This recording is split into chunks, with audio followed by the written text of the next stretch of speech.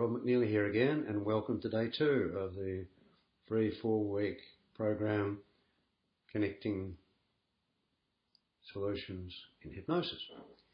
And today I want to say something about what is hypnosis. If you look in textbooks, you'll find a whole lot of different definitions. It's a state, it's this, it's that. And some people say everything is hypnosis, and some people say nothing is hypnosis, doesn't exist.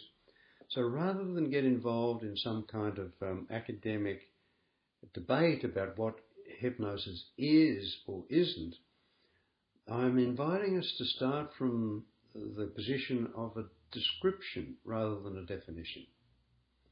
And the description I'm offering and inviting us to start with, as a practical, easy way to begin, is to think of hypnosis as something that when we observe someone having an experience where there is focus, where there is absorption, that we can mutually agree to be hypnosis, then we can call that hypnosis. So there's no such thing as hypnosis, just like there's no such thing as comfort. We can say that's a chair, but whether it's comfortable or not is a matter of agreement. So I'm inviting that description.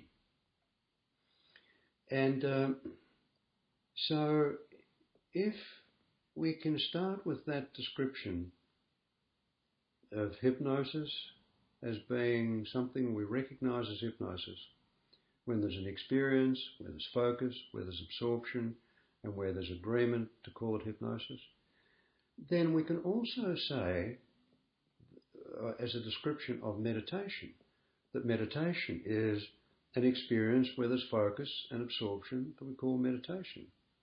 We can say that mindfulness is an experience where there's focus and absorption that we call mindfulness. Now, of course, with hypnosis, with meditation, with mindfulness, there may be a different point of focus, a different area to focus on.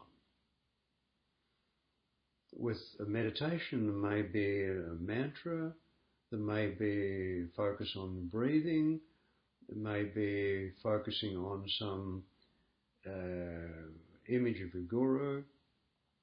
With mindfulness, it may be that you're focusing and getting absorbed in some sensory experience, feeling of your breathing, the awareness of sounds around that are just there that you focus and get absorbed in without making any judgment.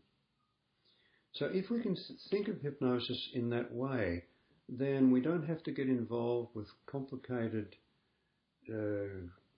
arguments about, is hypnosis the same as meditation? What's the difference between mindfulness and hypnosis?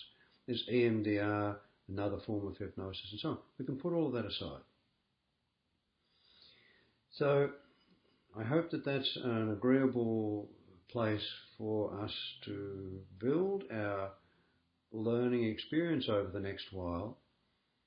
And I'd love for you to leave some comments about what you think about that, whether you think that's adequate, whether you think it's ridiculous, or just what it is that you think about it. That description is really not adequate. It doesn't completely do justice to the experience of hypnosis. But it is a place that we can begin, so that's my invitation. Now, the exercise that I invite you to do is when you're with a client and you're just having a conversation with them about whatever they're talking about, whatever's happening in whatever way that's happening in a conversation, in therapy. Keep your eyes open and see if you can pick up some times when you notice that they become very focused and you notice they become absorbed in something. Now, we're not going to call this hypnosis, but the invitation is for you to look. If someone says, I had a really good day, if you notice when they say, it was just wonderful, often there is there's something happening there. There's not just words. It's as if sometimes they look off into the distance. I had such a wonderful holiday recently. And it's as if somehow their focus and their attention is not so much in the room as is on the holiday. So that's the invitation, to start to notice when in the middle of conversations with clients, you can become aware of an experience where they're focusing and where they're becoming absorbed.